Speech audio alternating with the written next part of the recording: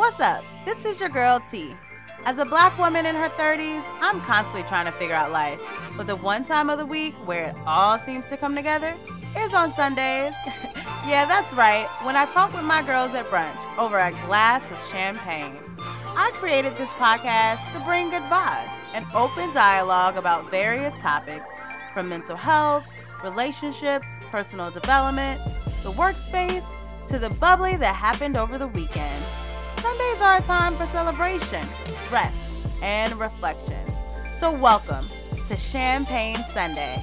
Grab a glass, pop a bottle, and get ready to pour it up.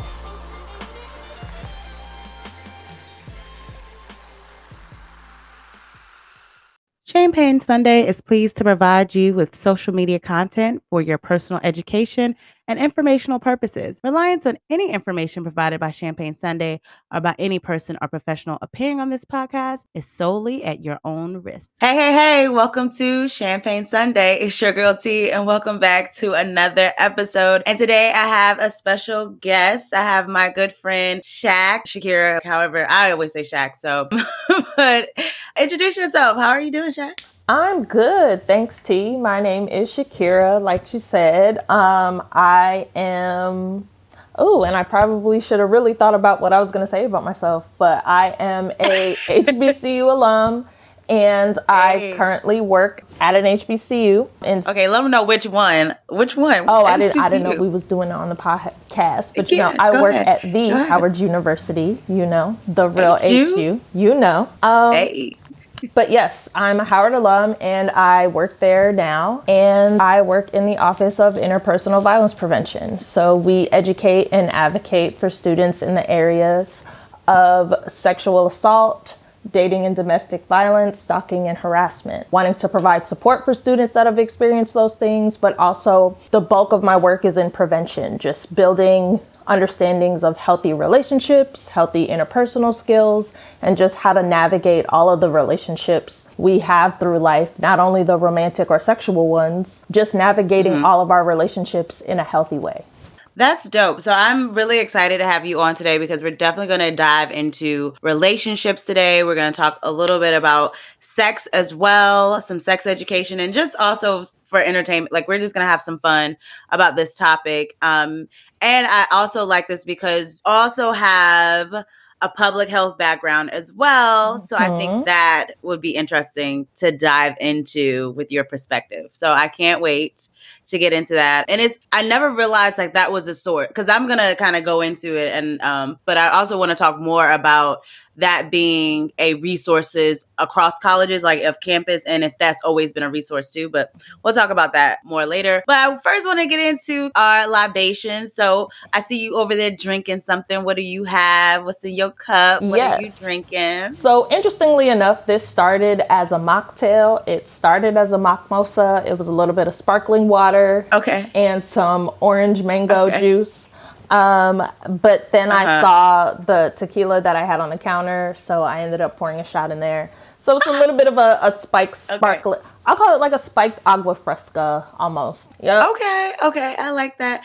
Now, for some reason, I don't know what it is, but mocktails have really been, I've seen a lot of mocktails, like people are getting creative with the mocktails, but it just don't do anything for me. Like if I'm going to do mocktail, I might as well just drink water. Like I don't, and I feel like you feel the same because you ended up putting some tequila in your mocktail.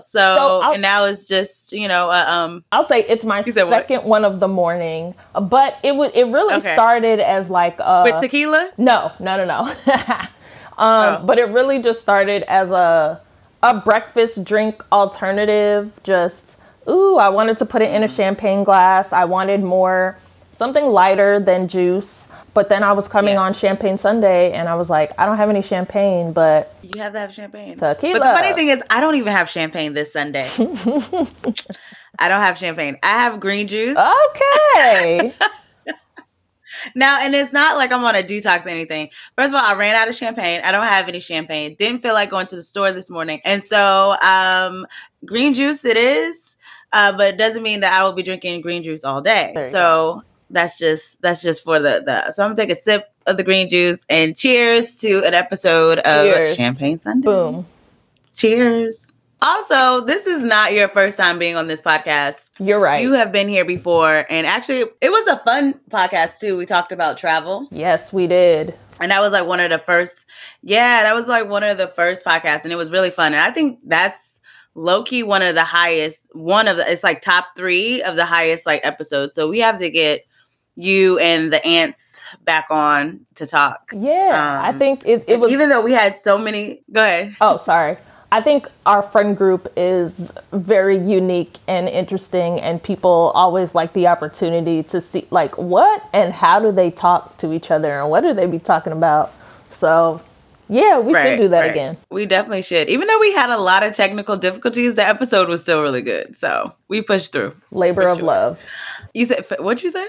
It was a labor of love. You said labor. It was, thank you, I do. It was a labor of love. I don't know why I thought you said flavor of love. I said flavor of love. Child. But a labor of love, yes. Okay, so today's bubbly, we go into something that you can take into your week, something that is encouraging, uplifting. And so today's bubbly, I got it off of Instagram. I always like to get quotes off of Instagram. It's pretty easy. Mm-hmm. To find some quotes. And I don't know, this guy, his name is Mitchell Clark, and he always has like the quotes that in the background it's like things moving and it's like real calm and tranquil, and then he has like this profound quote. Okay. But this one says, sometimes productivity, and he has it in quotes, but sometimes productivity shows up as having enough self-awareness to know that the best way you can use your time is to disconnect and decompress. Trying to work through exhaustion, burnout, and overwhelm is not a sustainable practice. And so I like that quote for Champagne Sunday because, of course, we have our 3 R's. We have our rest, relaxation, and reflection. And then last week we added recharge. So we have 4 R's. But I think that was really good because everybody's quote unquote productivity is different. And then sometimes people try to push through and like, if I can get all these things on my to-do list done. But sometimes productivity is just really relaxing and resting and just decompressing. And so, I really like that quote. I could see that. I could see that. Yes. I also think people have a really singular view of productivity, but that quote and just I think what it's getting at is balance. That if there are those things that you need to do and accomplish and be driven and motivated for, you're not a power drill. Like you don't run on electricity, you run on food and rest and recharging. And so it's understanding that your most productive self is a rested, well self, and being as intentional about those things as you are about your goals and ambitions. Yeah, exactly. Well said. Because I think people don't realize that for sure, that it is about balance and that the best way to get great work is when you let yourself rest and refuel yourself. So, all right. So moving on along into today's topic. So I first want to go into, what was that? Last Friday we were talking and you had to talk at a school, like you had to talk at Howard to a group. I can't remember. It was a group of students, right? Mm-hmm. I can't remember the specific, but it was a group of students that you had to talk to. And you were saying like what you had to talk about, and you talked for 40 minutes. And one thing that came up, you were saying that there are different types of relationships. I don't know if you said you said different types of sexual relationships. Is that what you said? So I kind of wanted to go into the types and kind of like fill that out a little bit. Yeah. So what did you mean? Because I asked you then, I was just wanted to know, like, what do you mean by like there are different types of sexual relationships you can have with a person? Yeah, sure. So first, the conversation that we were having on campus, it was just kind of like an icebreaker on just what are the types of relationships you've either experienced or you've heard about. And it was a kind of a word cloud on a poll technology we're using. But the answers we were kind of looking for are just you have romantic relationships, sexual relationships, professional relationships, casual relationships. And within those, just talking about those types of relationships, we have names for some of those. Some of the words that popped up in the word cloud were friends with benefit relationships, hookups, polyamorous relationships, monogamous relationships. And it was just the beginning of a conversation on one particular type of relationship. We decided to explore hookup relationships. But it was just to get people primed to the idea of, even in our connections with people, there are different, and there can be different rules of engagement. And just in all of society and understanding, we've put names to some of those things. People can sometimes shy away from labels, but I forgot there's a movie that always has a funny quote about like, oh yeah, people don't like labels, but I think it's Zombieland. But people don't like labels, but labels are important, so people don't like drink bleach. Like, you need to know what something is to understand how to navigate within it. Right. So yeah, it was just a priming for a conversation that we were going to delve into about hookups that essentially for people in college can be one of the most common relationships that exist. So yeah, that's where that kind of came from. Yeah, I think that's interesting too about labels. And I think it kind of go back to the same thing we were talking about productivity. Like, everyone has a different definition for what productivity is. So I think the same thing is like, you can have a label, or like you were saying, like hookups. And so when I think of hookup, I first think of, okay, is this like one night stand? Like, you just hooking up with someone, right? But then someone else could say like, no, hooking up could also be leading into like, this person and you've built you hook up with this person regularly, right? So then it's like, okay, that definition changed. Now, is that friends with benefits or not? So it's kind of thinking of the sense of that, okay, we can have these labels, but then now we have to go into talking about what these labels mean. Right. Yes, operationalizing these labels. And what does that look like? Like, and I know being in college, when I was in college, we didn't really talk about like, so what are we? We just like feeling vibes and going off of energy. So it's interesting, I feel like, to have that conversation with young adults, like in their 20s. And I feel like even adults in their 30s are still trying to figure out. And like, I was just saying, like, I'm in a situationship. Is that appropriate at 33? So. And who's to say? Just one of the things I did my master's of public health, and I'm currently pursuing doctoral studies. But one of the things that I'm looking at is just our understanding of comprehensive and quality sexuality education that goes beyond not getting pregnant as a teen and avoiding STIs, but information that talks about the types of relationships and the types of families that can form. And within those relationships and families, what are some of the things that are universal? Trust and honesty and togetherness, but understanding, how do we build towards those things? How do we do those things? What do those things look like? And what do those things not look like? Because a lot of us get to college and we get to be in our 30s and 40s, and we can very easily never build an understanding of what those things are and how to do those things in a healthy way. So that's a lot of just, again, what I'm studying and what I do in the space, in my space at Howard, is giving people an opportunity to be reflective on those things and maybe sometimes make a choice, and a conscious choice, and weigh the pros and cons of just how you navigate your relationships versus just reacting in our relationships. That a lot of times we're just doing relationships without ever being thoughtful and conscious and intentional about why. Right, exactly. Also, shout out to you, PhD route, doing the thing, doctor. I'm trying, yes. Shout out, if I had to think, it's there. There you go, the energy. Celebrate yourself because you're doing it. I got excited about that, yeah. Because it is not easy. And so you need the celebration. You need all of the cheer and reinforcement you can when you're in these programs, because it's not easy.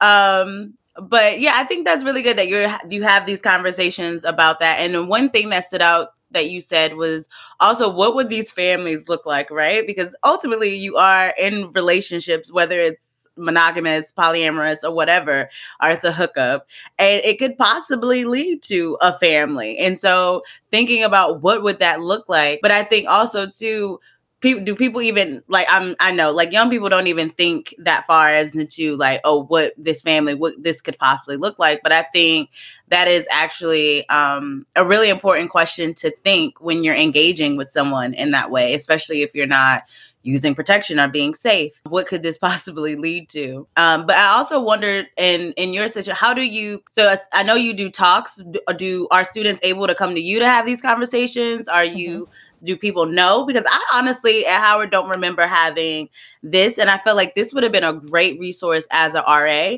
because a lot of times there were like just a lot of relationship conflict surrounding that. And I could just tell that students didn't know how to handle it, especially with the rise of like social media and being passive aggressive and subbing. There wasn't really like a lot of conversation around how do we communicate. So, yeah.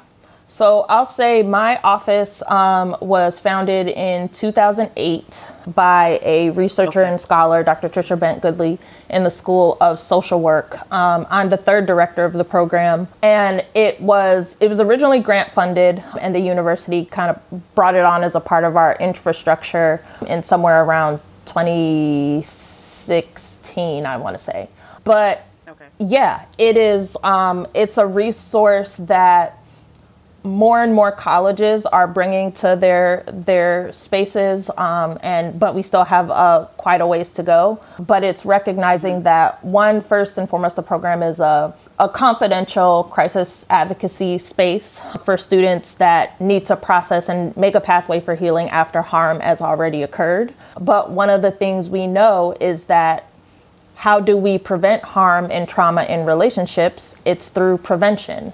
And those prevention tools are healthy relationship, understanding the tenets of healthy relationships and the skills that go into just healthy interconnection between people. So that's really just where a lot of the conversation and opportunities that we build on campus now come from, giving people the opportunity to be reflective on the types of relationships that they're building, the types of relationships that they've seen, recognizing that for a lot of us, when we think about families and relationships, yes, the future families that we build are important, but we also have to look at the families that we're already a part of and our family structures and what we've seen within our families to understand where we get our ideas about relationships from. Are all of the ideas that we bring into relationships intrinsically our own, or are they reflections of what we've seen,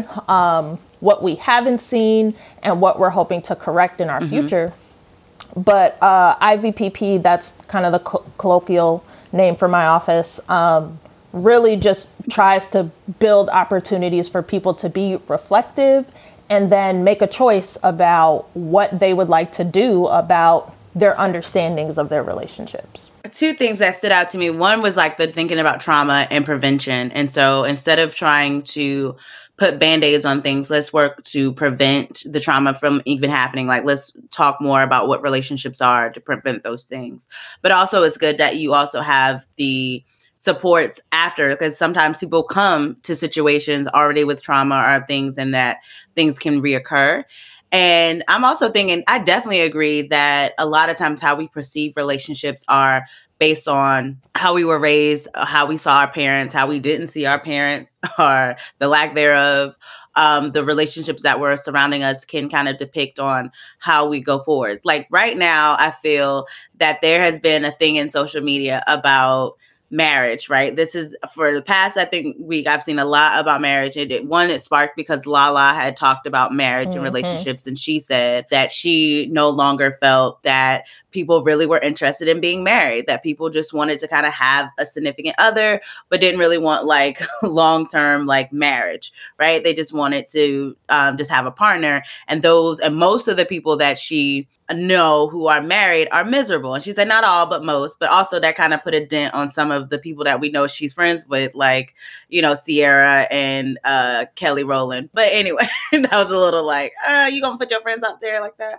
But other than that, just thinking about this narrative that's being pushed that people don't want to be in monogamous relationships. So you brought up another type of relationship is polyamory. And so it's this new thing is that, you know, being in a marriage is not really the thing. So I think it's kind of who we are, how we're raised, but also like culture and social media can push narratives in us to believe that this is the thing that I should be doing, even if I'm not really sure it is the thing I should be doing. Yeah, I saw clips of that Lala interview, and like some of my first visceral thoughts were like, girl, speak for yourself. But in the context in the context of me and the relationships I've seen, like I told some of my friends last year, my parents celebrated 40 years. And like when I think of one, I am 30 years old. It's a relationship that I've seen from birth to now. Has it always been easy? Probably not. I learned probably a really important lesson about their marriage and marriage in general is that if I'm not a part of it, I really got to mind my business on some of the parts that I see, especially in the marriage and relationship that, you know, brought forth me and my sisters. Like, even in that relationship, I got to mind my business on some things. But it is, that I think it's all very... It's a very subjective thing, and it should be. There is no rule book or right way to do a marriage or to do any type of partnership. Recognizing that we say and talk about marriage as a goal, but unless you mean we did it in front of a legal marriage by law, there are people that have felt married in the eyes of God for years. There's people that cohabitate.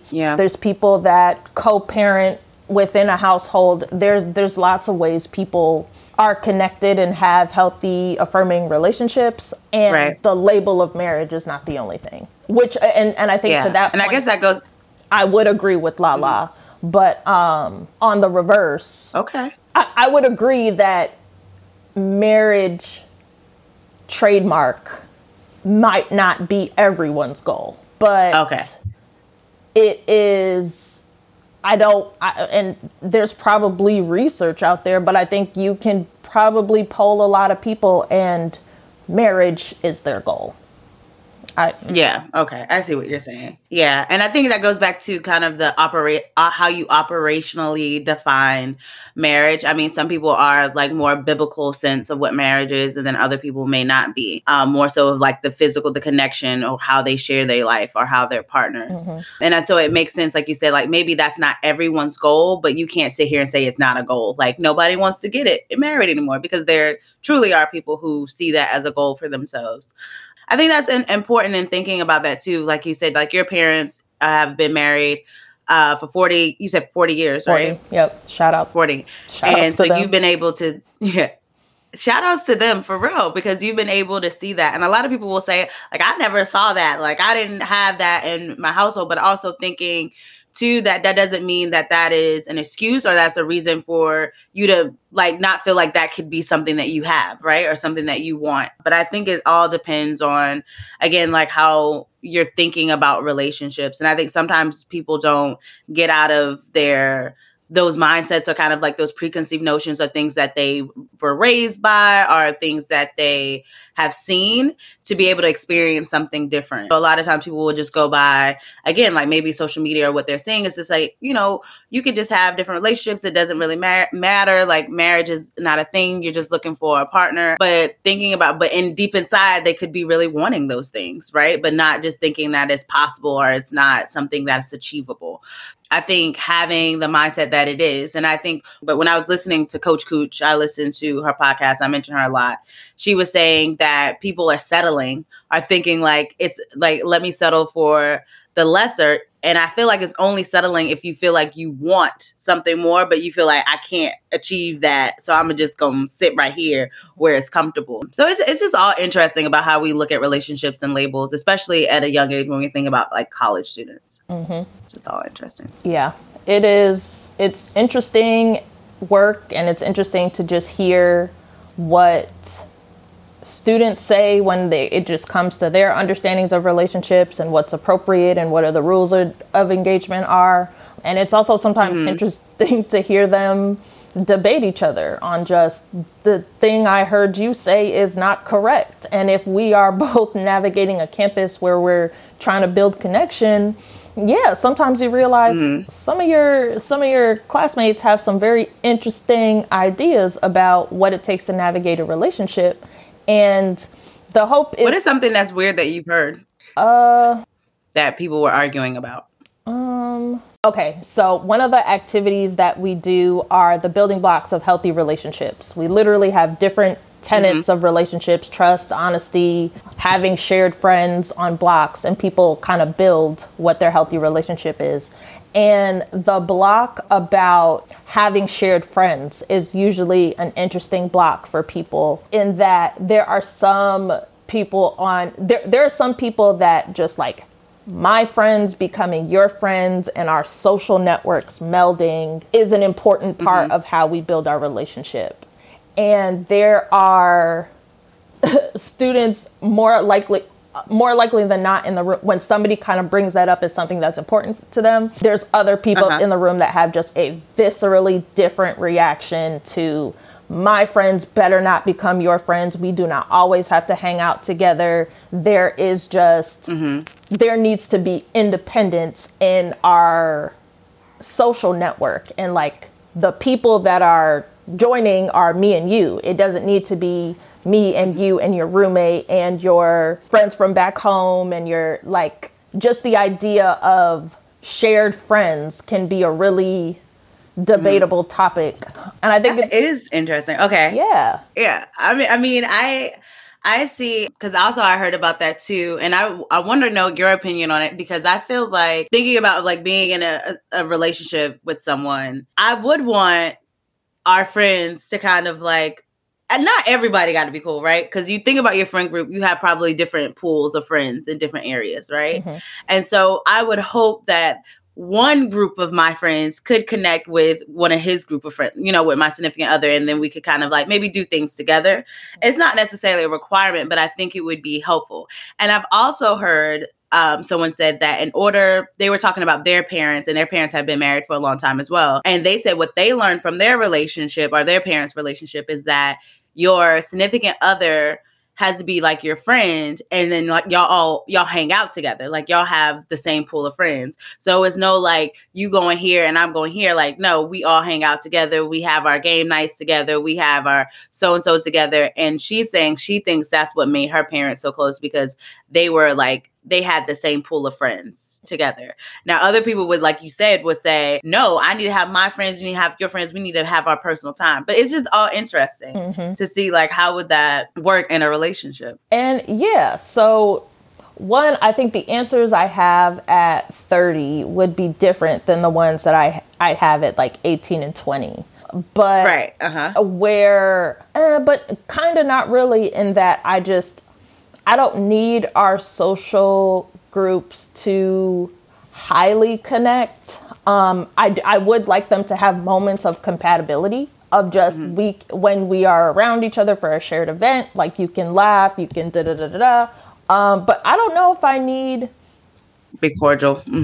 Just a relationship to be built outside of the times that we come together. If it's like the friends that are couples are coming together, or just a random game night, I do want my partner to be around my friends and be cordial, meet their other friends and their partners. Do I need y'all exchanging numbers after and meeting up for bowling? Unless I'm gonna be there, why not? And I don't say that as like a relationship rule, but yeah, I wouldn't get the number of one of his friends or his friend's girlfriend to do things on the side, probably, unless there was like a really shared vested interest. But yeah, I don't need my network to be that sticky. No, that makes sense. I think so. It makes sense to me. I kind of do want to like, I guess bring it back a little bit, because we're kind of talking about like relationships. So we're talking about different types of relationships, right? And so in that sense, we're talking about being in a committed relationship, what it would look like for you. Because I think, again, we stick into this, we're operationally defining what our relationship would look like. And I guess what you're saying, when you do the activity of like relationship building, what do you see in that relationship? I guess that's how you kind of break it down. So also thinking too, I'm going to roll it back a little bit, just about hookups and situationships, because I think that is what kind of gets real tricky and sticky. Using your words, like how sticky does it get? Like it gets tricky and sticky. And so thinking about like situationships and what that means, I would just ask your opinion. I'm gonna give me on, what do you feel like a situationship is? Like, what is that? I think a situationship is, in its shortest definition, a hot mess and a waste of time. We're going to start with that first definition. A hot mess and a waste of time. But a situationship is, it has just too many boxes checked for it to not have a cleaner name. On just like, there's more than likely sex involved, there's interest and probably a want for monogamy, but also a want for freedom, a want for like commitment from this person, but that might not be reciprocated. There's like, you might know some of my friend group and I might have mentioned my mom to you, or I could have never mentioned you to anybody in my life ever. And it has too many, like there are too many elements of relationships that I think probably conflict that are in this situation.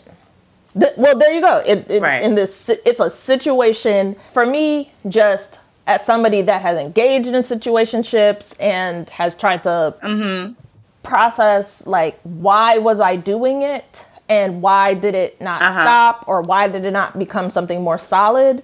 I think it can sometimes be an attempt to have a connection, but not be vulnerable enough to define or have a conversation about what it is and what it isn't. And instead of moving towards just making that many times uncomfortable or awkward definition, we can avoid that discomfort by never defining. But when you never define, avoidance. You just add in Lego pieces, and now is it a building? Is it a dinosaur? Is it what is it? It's a situationship. It's a situationship. But I also think they come from wanting something that is easy and sometimes kind of light, but not recognizing that even hookups, even friends with benefits, even one night stands take work, and they take work to do them properly. And I think situationships can also be born of where we're not interested in doing the work of either separating and letting go, coming together and being it. Like, we don't want to do the work. So this just grows naturally into something unnaturally. We don't want to do the work, but then in a situation, you always find, like, you're tired, you're frustrated, you're at your, like, they can sometimes just be really mentally draining. It still requires work. It's just work you're not doing. It's work that's being done to you. Intentionally, Yeah, you're using your energy in an unproductive way, pretty much. And I do agree that you're avoiding doing the work, whether it's talking about or labeling what we are, and I think even sometimes it goes to the point of, oh, I do like this person and I do want to be in a relationship with this person. And then, like you said, the other person may not want to, and you have that conversation and the person is like, no. And then you're like, but I like this person and I like how I feel right now. The work and of knowing that you shouldn't continue it. You should, like you said, the work of like separating and leaving, you don't do that. You stay because it feels good or it feels nice. And so it ends up being this thing that no one has really defined. You both can't define it. It doesn't make any sense and it's not intentional. But I think what drives it and kind of what you were getting at is kind of that not wanting to do work, not wanting to put in work, and also just the pleasure principle of it. Like I like it. It's rewarding. It feels good. And when it feels good, it feels good. And so that makes me want to continue to be in this situationship, even though I know that it's not beneficial or it's not working out. Yeah. It's not going to work out. As you were talking, I was thinking the work of being vulnerable. Like that is Okay. I think work that, just as you were saying, like realizing I like this person, and the work that I can probably engage in is seeing if they reciprocate those feelings and what they want to do about them. But if the work of being vulnerable feels icky and like makes the underarms sweat, you will engage in the other work of trying to tell if they like you by reading into signs and overthinking what they're saying, or putting them in scenarios like by the time you are now trying to find out information about your relationship and what this person means to you, and you're putting in all that time and effort, besides just talking to the person and asking direct questions, that's where a lot of the situationshipness can come in. Facts.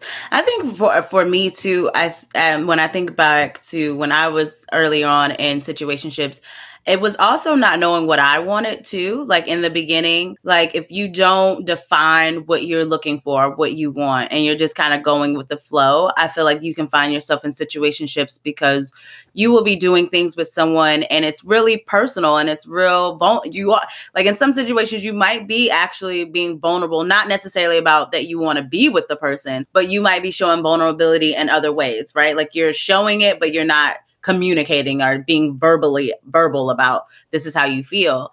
And so you may be doing things like spending time together, spending the night together, having sex. You might be, going places together and doing all these things that are usually aligned with being in a relationship. And then you find yourself, there's no label. There's no one has said anything about what this is. And then and then it's kind of a situation where the person may be like, yeah, I don't really want that, or I like how things are right now without it, because you don't have any labels and you've been doing all of this shit that you would do in a relationship. But I think it's important to know what you want and be intentional, because you won't allow yourself to cross certain boundaries. Like you'll put up boundaries to say, I'm not going on a vacation or with you, or I'm not going to stay the night over your house, because that's not, if we're not intentionally trying to date each other and be in a committed relationship, then I'm not doing that. But I think also too, there's people, and again, this is 2023, and it's like the liberation of the woman, and what does that look like, right? Like I can just be free and do what I want to do, and it's whatever, right? But then it always has like a lot of backlash from the public and media of like, and I guess in a sense it's like shaming, because I mean it could be sex too, but it's also just the freedom that women can date. Because look at Laura Harvey and all of the things like, oh, she's dating all these people, but we don't even know if she's, we don't know her sexual card or anything about sex. We just know she's dating people, but it's seen as, oh, like she doing all of this. So I think that's another thing too about being intentional. Some women want to be intentional and have a relationship, and then other women may just be wanting to have fun.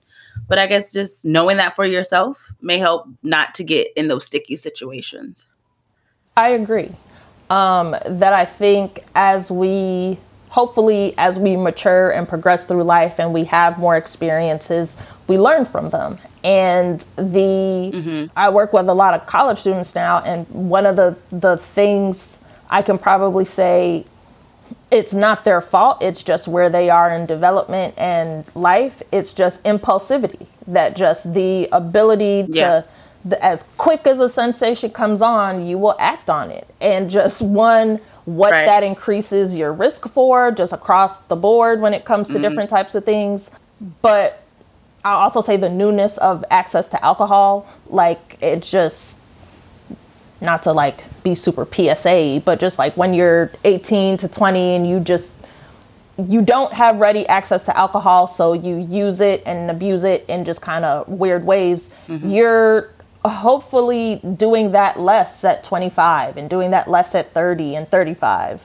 But that impulsivity goes away as you get older, and just the ability to think like, is this what I want? Is this a part of the goals and trajectory that I have for my life? Or is this person worth, or this situation worth exposing my body to anything, or exposing my heart, or using my time, or using my energy?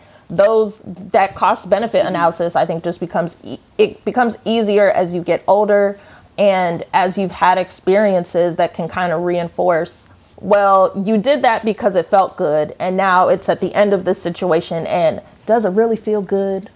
Will we be here again? That's just learning that comes with development and getting older and having access to more experiences. Yeah, that is true. I definitely agree with that, of having more experiences. And I think that because when you talk about development, you're right. Like when you're younger and you're a teen or you're adolescent or young adult, like your brain isn't fully developed until you're around 25 anyway. So a lot of the executive functioning skills when it comes to making decisions, planning, organizing is just not as well developed as you are when you're in your later 20s. And so a lot of things do happen when it comes to like making impulsive decision making, or if you feel a sensation, you're like, oh, I'm going to act on it. I'm going to do that. And I remember just seeing, Explain It. And they were talking about the adolescent's brain and just like teenagers and why they may do dumb things like jumping off of a roof on a skateboard or things like that, because they have that impulsivity sense, or they want to do it. They want to act on that. And so thinking, when you're saying like as you get older, like maybe you have more experience and exposure to different things, you learn from your mistakes, and even you come to the crosswords of like, oh, it felt good in the beginning, but now I realize at the end it doesn't feel good. So that's kind of collecting like exposure or experience to make better decisions in the future.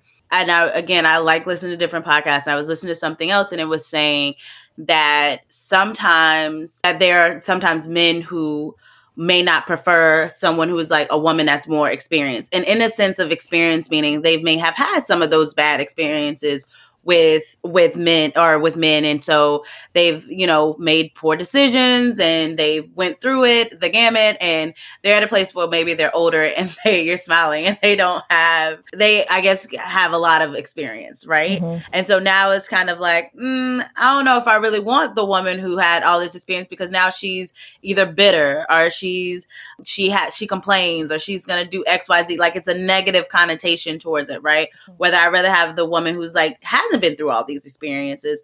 But again, also realizing that men contribute to these experiences too. So it is interesting when you think about just decision making and how that goes as you grow up. Yeah. You were smiling. I didn't know if you had anything to say. Yeah, I saw clips of the podcast that you were talking about, and I think just lots of people had a similar reaction to like, so you're just describing grooming behaviors. You're just describing needing a power imbalance as a function for you of a relationship. That just, you need this person to be inexperienced, so you, with somebody that more experienced, can do whatever you want in this relationship without impunity.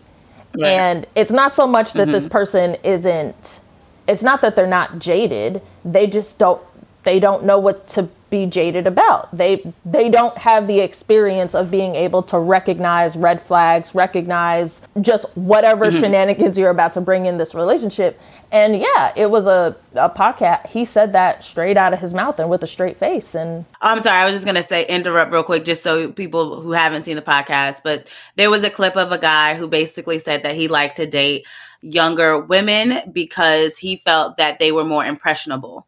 And so the cast was kind of getting on him because, what do you mean by impressionable? And it pretty much, like Shaq was saying, that you want someone who is younger and less experienced so that you can shape and groom them, or that you can guide them. And because he kept saying like, I want someone who's going to get with my system.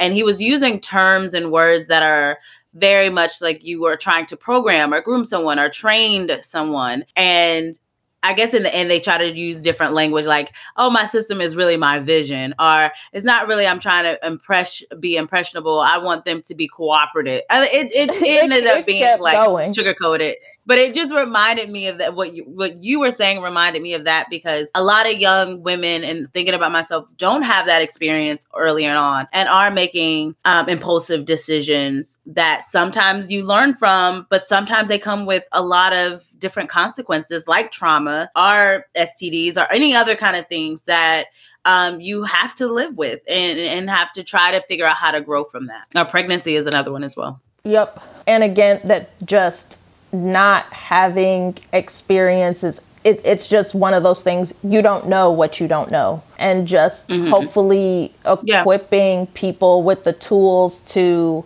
find out and be curious about the tools to be curious, but also the permission to be curious. That, just as you were talking about with Lori Harvey, that there can be a lot of shame and bashing that comes with somebody showing that they're being definitive and intentional in how they seek or don't seek relationships. Because, girl, people don't get to disclose what their relationship to Lori is. That you are allowed to be curious and intentional and thoughtful and have boundaries, and a lot of things that I think society and family and religiosity have told us, like, you're not supposed to navigate sex and intimacy in certain ways. You can. And it's important that you do to avoid situations like the man on that podcast, and not to come from a lot of times when people talk about, especially just women equipping themselves to be more thoughtful in just how they pursue and exist in relationships, people think it can come from like a place of victim blaming, but it really comes from a place of empowerment. And that in the absence of harm and trauma, and especially when young women, as much as possible, are younger, having the skills to find out is really important and empowering.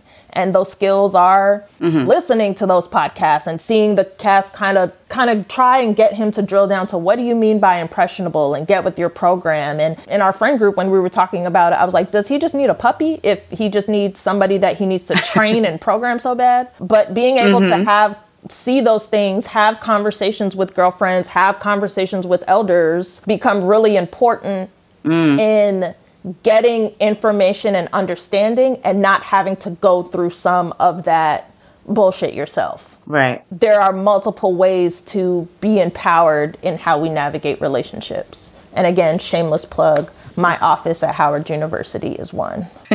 I'm glad. I like how you tied that back into it, because being able to pretty much explore your sexuality, explore who you are as a woman, can very much sometimes be shamed or frowned upon.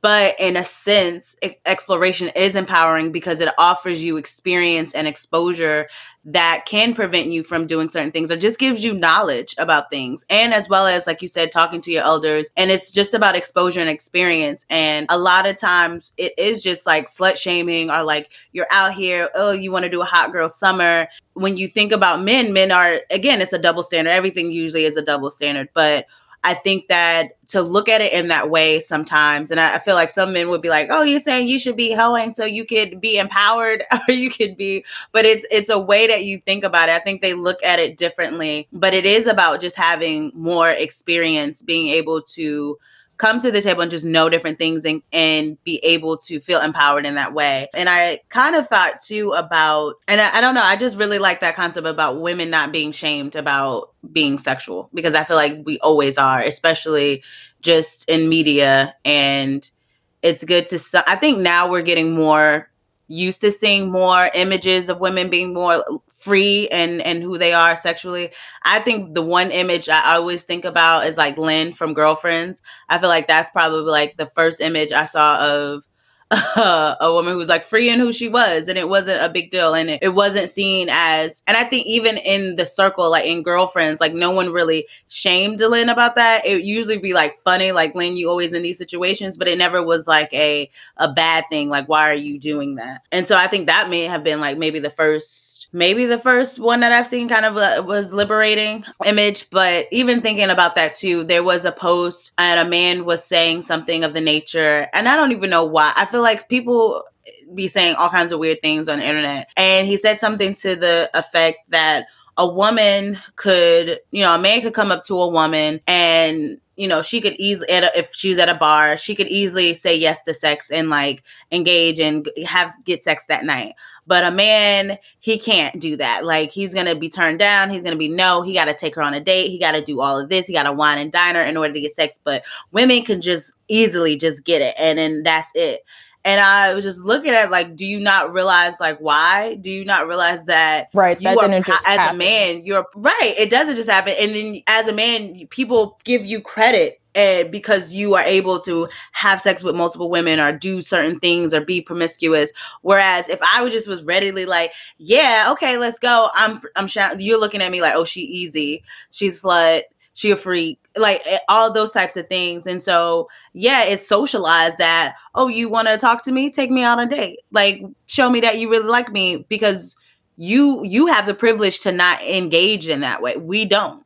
And I think that is just interesting that he brought that up. Like, it was such a great thing that, we could just have, sex on the whim. But I feel like not really thinking about like what that meant. But yeah, I think it all ties back into, again, being shamed for being yourself or feel like you want to explore or do different things. And I think it's fine as long as you're being safe and you're not harming anybody or harming yourself, then it's okay and it's natural to explore and do those things. So, yeah. And I guess to that, I would add just the exploration of sexuality doesn't always have to involve another person. Just when you're talking about things like, yes, masturbation, but also just body introspection, just understanding the things that make your body feel good. And that when people talk about the benefits of like exercise and yoga for sex, just getting more in tune with your body is a really important factor in enjoyable sex. And getting in tune with your body doesn't have to involve someone else. And just the idea of knowing what feels good to you sexually, knowing what feels good to you sexually is an important just kind of hurdle to get over when it comes to how do you tell somebody else? How do you communicate to somebody else what feels good to you? And recognizing that how do you do that? Communicate to somebody what feels good? Like, I mean, I feel like sometimes, again, I think that goes into the shaming. And then the whole thing too, that, women are less likely to have orgasms, right? So it's kind of like, you have to know like you said, you can explore your body yourself, like what feels good to you, but that's something that you have to come into yourself. And then maybe you have to show or teach or someone else how that feels good to you, like how to make you feel good. And so it's another thing of like shying away from that. Like, should I be doing that, or should he already know, or he or she, whoever your, partner is, and thinking about that. But I think that's a good point when you brought up. Yeah. And that just hopefully and again, just understanding that tenets of just healthy sexual relationships mean you feel comfortable with this person to give feedback and tell them what feels good, but also doing that with the understanding that they will receive that information in a loving and affirming way, that you are giving information to make this encounter better. And if, God forbid, you give somebody the information on what makes you feel good and they ignore it, or they have a big negative reaction to you sharing that information, that you accept that as a red flag, that this is not as sexually compatible as you might want it to be, or there's more work to do in that area, if there's work to do at all. It's okay to sunset relationships because somebody doesn't know how to accept feedback, in my opinion. Yeah. So what I'm hearing you say is that, again, being comfortable with that person, being comfortable with yourself and knowing yourself, but also being comfortable with the person to be able to speak and communicate with them about what your needs are or what your desires are. And hopefully that if you have a partner that is respectful or cares about you, that they would embrace that feedback rather than shame you for it. And I think the barrier sometimes for women, I think they sometimes just feel maybe not confident in just sharing that, even if they are comfortable with their partner. But I think they just have to have that confidence that that's okay to do, and that you should be communicating those things, and that you shouldn't just be laying there if you feel like this is not it, or this is not getting me off, that you should be comfortable to express that to your partner, and that you want something different or something more to change. It's okay. And again, I think that comes with experience, that comes with feeling empowered and having confidence in yourself and being comfortable with your partner. And I think it's also recognizing that for a lot of us where sex can just happen, like we just kind of, it happens after a date or just you call and come over, that it is okay. And it's important to try and create opportunities where you can talk to somebody about the sex you will have or the sex you're having, right? Not at the onset or like during sex. That having conversations about sex at this point, there's lots of conversation cards and games that can help you do that. There's lots of like sex and intimacy inventories on the internet. One I use with my students is from a website, Scarleteen, but it's a giant list of sexual and intimate behaviors. One things that you have done to you versus things that you would do to a partner. And it's just an opportunity for you to think, even in the theoretical, is this something that I'm interested in? Am I not interested in at all? Am I curious? Is it a fantasy of mine? But those are conversations you can have with a partner as well. And they're important to having just good quality intimacy and sex with a partner. But again, also reducing harm and surprises, telling people what you don't like. That's what I was thinking. Right. Telling people what you don't like, telling people just some ways to treat you and your body are just not good for you. And in general, people that want to be good partners are receptive to that information. And it's sometimes a lot easier to be receptive to that information before you've done something to harm somebody. Like hearing, oh, you don't like to be called the B word during sex after I've already done it is, it's okay and important to have opportunities to have those conversations before y'all are taking your clothes off. We're taking our clothes off, rather. Yeah. I agree. And I think that also made me think too, and we're kind of about to wrap it up, but it made me think that because you said like these things can happen like with casual sex, right? Like people can have casual sex, but even with casual sex, you can have real conversations about sex without it being, you know, oh, we're not together, why we got to do this, or it could still be a respect factor, and it can still be, we're respecting each other's boundaries, we're respecting, you know, our desires, our wants, and just as people, as humans, you know. And so I think that, like you said earlier about red flags, that could also be a red flag. Like if you had sex with a person and it was casual, whatever, and then now you're coming back and maybe you're having these conversations or trying to, and the person is not receptive or there's pushback, that might be a flag that you may not need to engage with that person. And so even having boundaries, even if it's not a relationship that you're looking for, maybe this is just casual sex, that you can still have expectations. It doesn't have to be like, the bar doesn't have to be at the floor because, oh, we're not in a relationship, so it don't matter. Like, okay, you're not trying to be in a relationship, but you can still have expectations for your casual relationship or or at least expectations of what you want when it comes to sex, and that hopefully that the person is respecting your body and your wishes.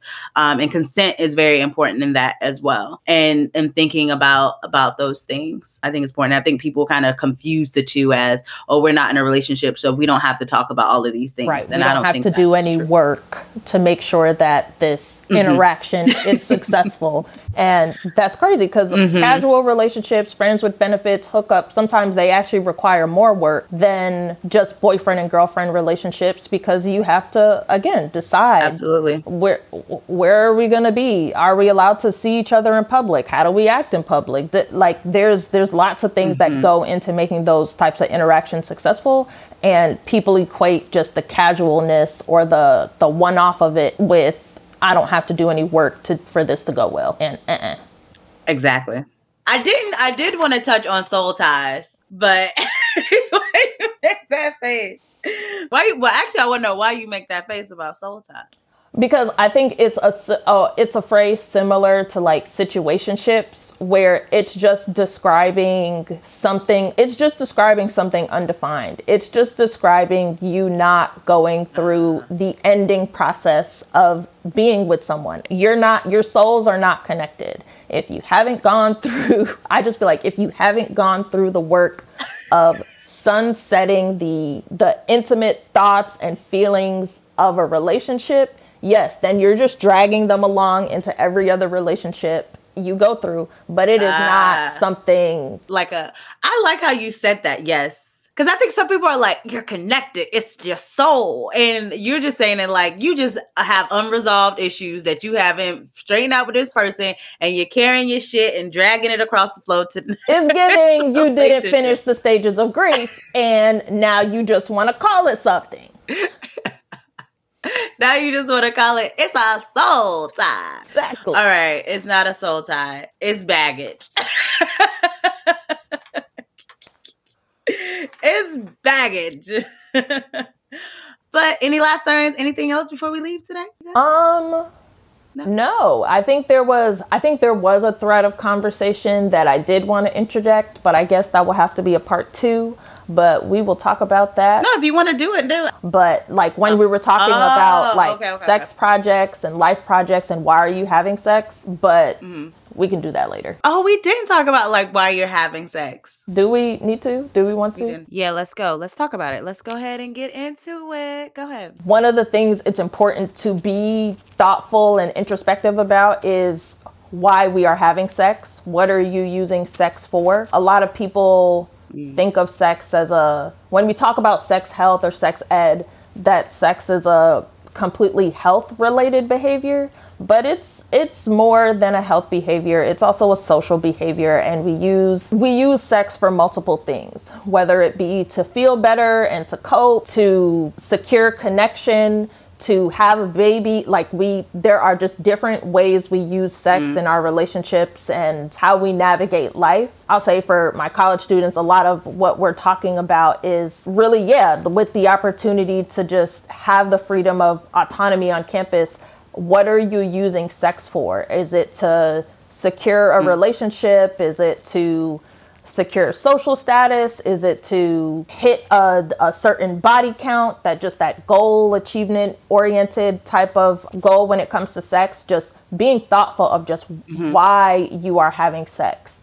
And if you don't like some of those answers, being thoughtful about how you eliminate them from your sexual and intimate behaviors. That if just I'm having sex to reinforce that I'm attractive, there are other ways to reinforce that you are attractive that don't involve sex. If that is just not the healthiest way to do that. Are you having sex to secure a monogamous relationship? One of the things we talk about in college is that for many colleges, ours included, the gender ratio that we experience on campus typically skews higher women than men. If you think you are dating somebody on campus and if I don't have sex with him, he will have sex with somebody else, you are trying to use sex to secure that relationship. But it's important to know that may not secure that relationship. And so if there's just other things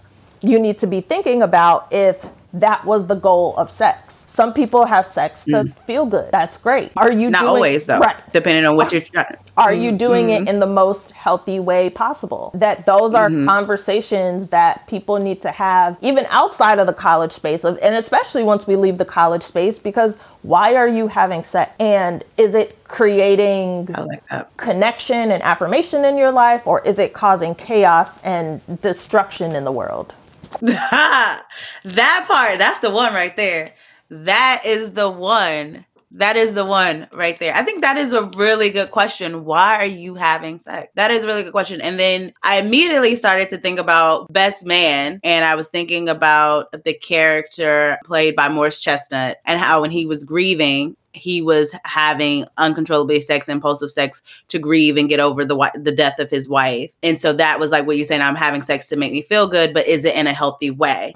Are you avoiding something, or avoiding addressing issues, or trying to distract yourself from how you're actually feeling? I also thought about my client, who we talk about this all the time, but I have never asked or posed this question, and I might now, but always about validation, seeking validation from male interaction is like a thing with her, and she knows it, and we talk about it all the time. But even just how you pose that, like, what is the purpose of you having sex? Like, why are you having sex? What does that mean? And are you having sex to seek validation from someone else, to say like, okay, I'm attractive, or I'm pretty, like this is going to validate validate who I am. And I think it always, in those situations, you always end up, as we were talking about why she feels upset when the relationship she's in that she didn't really want to be in the first place, right? And she's upset by them and she's distraught and she's trying to figure out like, why am I so upset about this relationship that I didn't even really want this person? And it's the connection of it, right? It's kind of like the why. You wanted this person to validate you. When they no longer wanted you, even though you didn't want them, that means they took away that validation that you were trying to feed into, or that space. And so now you're grieving not necessarily that person, but the validation that that person gave you. Because now it's like they took it away. So I think that was really good to think about, of why you're having sex and what that means, especially when you're young. And I think you are in college and doing these things and just and learning and exploring life. You should ask yourself those reflective questions. Thank you for bringing that up. Really great. You're welcome. All right. We like to end the podcast with a pour it up moment. How would you like to pour into yourself for the next week? I usually go first. I give, I guess, time to kind of think about it if you don't already have one. So this morning, actually, I woke up at like 8:30 to talk to a lawyer about trademarking Champagne Sunday podcast. So that's, I learned a lot of information because I feel like you see a lot of things on social media about business, entrepreneurship, trademarking, LLCs, but it's like, how often do you like actually sit with a professional and talk about it? And I think it's the same thing like mental health. Like you see all these things about mental health, but how often do you actually meet with the psychologist and say, hey, is this real? And I feel like it's the same when it comes to business and those things. So definitely talked to a lawyer. I felt really informed afterwards. And I was like, okay, this makes sense to me. I don't know what I'm going to do yet. I feel like, because it's definitely an investment. It's expensive. It's an investment. But I think I'm more informed and knowledgeable. And so I think that's kind of how I poured in myself today, carrying into the week and just thinking more about that. And again, I told you we're coming up on Champagne Sunday's anniversary. We're coming up on the year very soon. I think the 6th it is. So coming up on Monday. And so, yeah, just thinking about how to kind of continue the brand, extend the brand of Champagne Sunday podcast and continue to give you really good quality content. And yeah, so that's my little poured up measure, little pour. Dope. Anything for you? Anything, what you got? Yeah, actually my pour it up actually started yesterday. The university started instituting mental health days. So the campus was closed on Friday. I love that. Yes. And so I actually spent it at a day spa and I was there for about 7 hours. I left my phone in the locker and the only decisions I had to make were, do I want to try the chromotherapy? Do I want to try the clay room? Do I need to go back to the hot tub? Do I just want to sit and maybe take a nap? And it has just, for me, kicked off a weekend. I was just really excited to sit and have boozy girl talk Yes. with you. Boozy. Oh, yeah. Girl talk. Yeah. Yes. But I'm gonna I like that. Keep that going bougie. with just kind of resettling into my space and then doing some homework that, just weekly homework, chipping away at it. But that just Friday started a 3-day weekend of intentional recharging. I love that. I'm gonna have to go to the spa with you. I totally forgot you were going the other day. Now, I feel like you spent this time longer at the spa than you did last time. You spent 7 hours. Did you do 7 hours last time? No. Last time I did about... Yeah. 4.5, maybe 5. Yeah, I'm gonna have to go. I really want to go. I'm gonna definitely go. Next time you go, if it's on a Friday, because Fridays I'm pretty on a light day. Okay. So if you have another mental health day on a Friday, I definitely will go. Or we can try to figure out a day to go. But I'm gonna have to make sure it's on a payday weekend. Sure do. Because this is why I don't like to go out, because when I go out, I like to spend coin and I can't control myself. And so I know when I go, I'm gonna want sushi. I'm gonna want some drinks, even though they're really expensive. And I'm gonna definitely want a massage. And so, okay, we'll talk. I'm gonna run it up. We'll talk because there's definitely the second time around. I definitely, even with they did like a price increase. I definitely was more frugal and I had a good time. Okay. They did a price increase. The daily is not the same. The rate no, is not the same. ma'am. What is it now? Oh my God. So it was So it went from 90. It was 75. So 75 for the weekday, 90. Oh, because not on Friday. For the weekend, right. But now it is 135 for the weekday and 165 for the weekend. Yeah. So, they said they were going to do that, and I should have went ahead and went, because on their website it has said, like, this is our grand opening promotional price. And I was like, promotional. And I was like, damn, if it's 75 now, well, what the fuck is about to be? 135? Yeah. Sheesh. But I still, even with the price increase, I ended up spending more time and less money there this time. So we will talk about how I did that. Okay. All right. Well, I'm here for it. There was also something you said. Oh, I love boozy girl talk, because I feel like that could be a Champagne Sunday series. Ooh. But we'll get into that later. But okay, thanks for coming to Champagne Sunday. Thank you for having me. I had a lot of fun. So thanks for joining us on Champagne Sunday. Please keep posted throughout the week on all of our social media platforms. Also looking into going and catching up on old episodes through all of the streaming platforms. That's what I was trying to say. Not social media, but streaming platforms on Spotify, Anchor, as well as Apple Podcasts. Make sure you go to our social media page, our Instagram page, like, comment, if you have anything to say. And with that being said, I will see you next week. Thanks so much, Shaq, for tuning in. I appreciate it. Thank you so much for having me. You're welcome. Bye. Bye-bye.